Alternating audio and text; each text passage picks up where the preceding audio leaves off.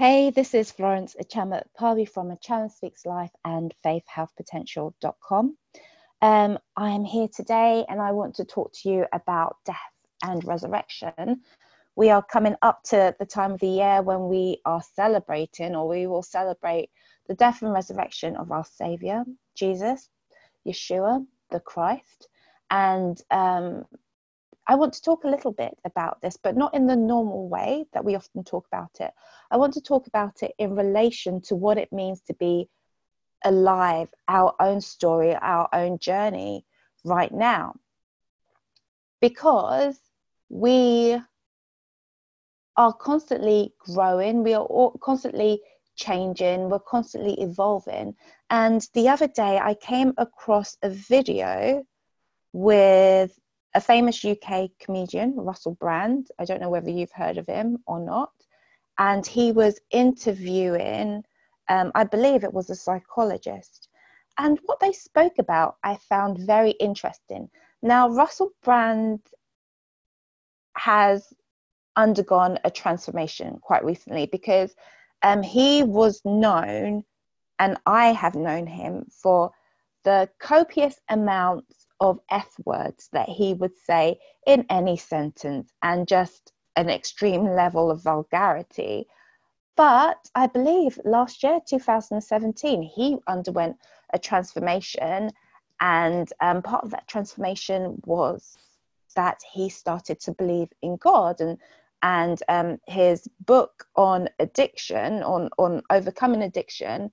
I haven't read it personally, but many people have commented how he is pointing people back towards God. So it was interesting for me to listen to this interview that he was doing with this psychologist, I believe, because they were talking about death and resurrection. And this psychologist basically said, you know, if we take it away from the normal way that we look at the resurrection story, and we look at it from a place of symbolism, that it points back towards the nature of man and man's journey. That during our lifetime, we will all experience times of death. Not death in the sense of losing somebody that we love, but life as we know it will die, will come to an end. We'll experience something so chaotic, so destructive, something that changes our ordinary and our normalcy so much that life as we know it dies. And he didn't use this word, but after reflecting on what was said, I'm using this word, that, you know, it seems like we go down into this place of death. We go down into Sheol, and we're in this place of darkness and death and despair and hopelessness and tragedy, really. And we can stay there, or we can rise.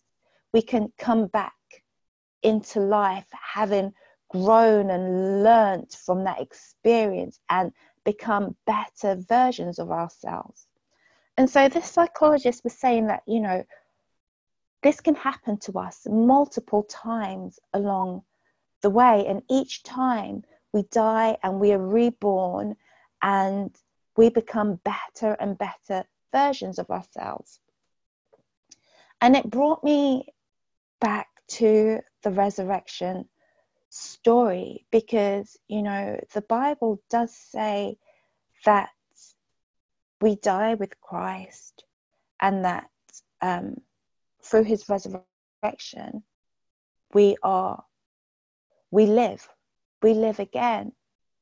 And that's the ultimate transition of who we were to who we ultimately will be, or who we ultimately are in Christ.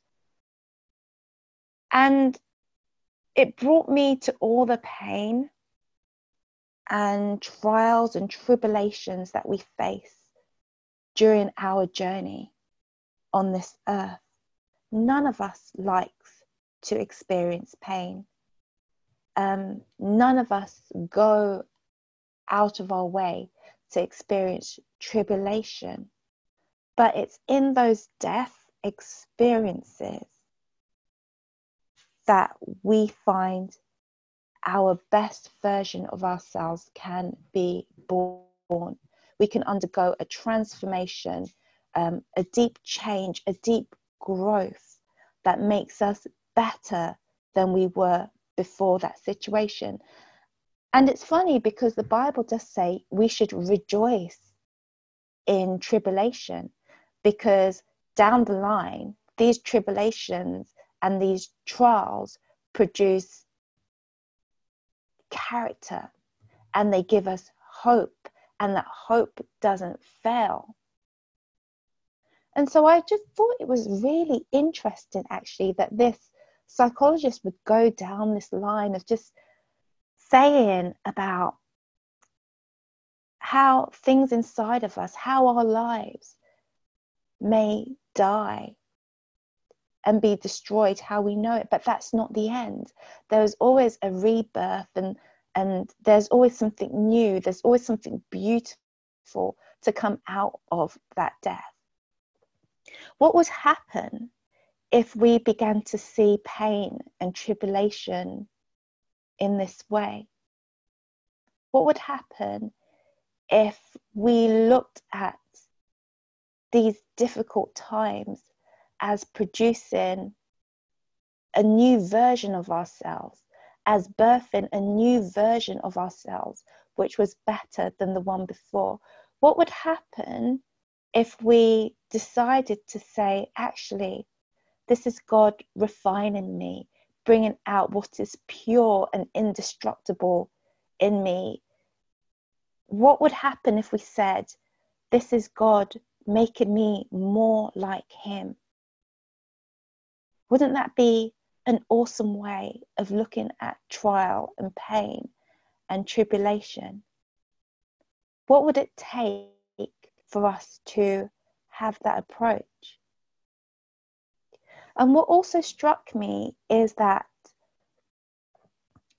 in Jesus's own death and resurrection, he stayed dead for 3 days and 3 nights. And although some people say that it wasn't literally 3 days and 3 nights, we've got the account of Jonah in the belly of the whale that tells us that it was 3 days and 3 nights. And why that's interesting for me is because God being God, he could have, just done it like that. It could have been an in and out job of, death and resurrection, and that's it. But it wasn't. It was a 3-day and it was a 3-night job.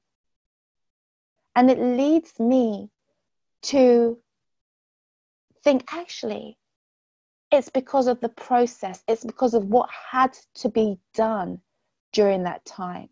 There was real work that had to be done during that time.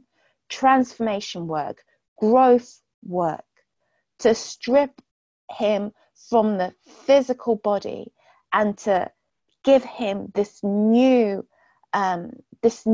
body, this new life. And not just that, it wasn't just about him, it was about the work that he would do whilst he was there to liberate other people, to liberate souls that were still remaining in that place of Sheol, in that place of despair, darkness, and death. And it brings me back to you, and it brings me back to me. Because whilst we go through the valley of the shadow of death, as we are in that place of darkness and despair that nobody wants to go in, actually God places us there for a reason. He places us there because he knows that we are strong enough to be reborn from that place. We are strong enough to be resurrected because we do have hope.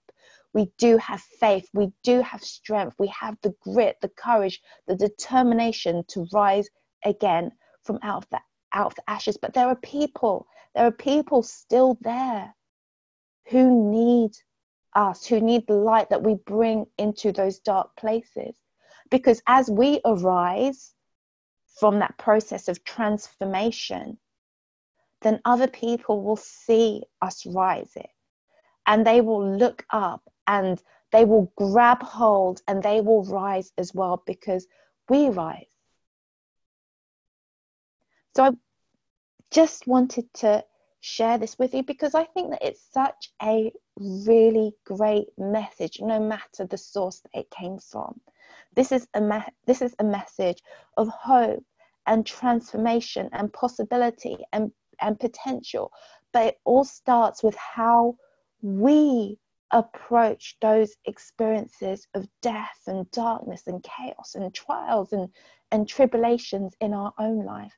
Yes, we don't like it, and I wouldn't say, pursue it, go after it, but what would happen for you, for the people around you, for God's kingdom, if we approached being in that situation as an opportunity to arise, as an opportunity to be reborn again? I think that there is great potential for miracles in that. So that's really all I wanted to share with you today. Hope it's been a blessing for you. As usual, please go, if you're not already subscribed, please go to my website, www.faithhealthpotential.com, and subscribe so that you don't miss any of my newsletters, emails, freebies, offers, things like that. I have a great freebie that I'm about to put out on my website, 19 ways that you can build up your faith. So watch out for that, and register to my newsletter to get your hands on that. That's it from me. Take care. God bless. Shalom.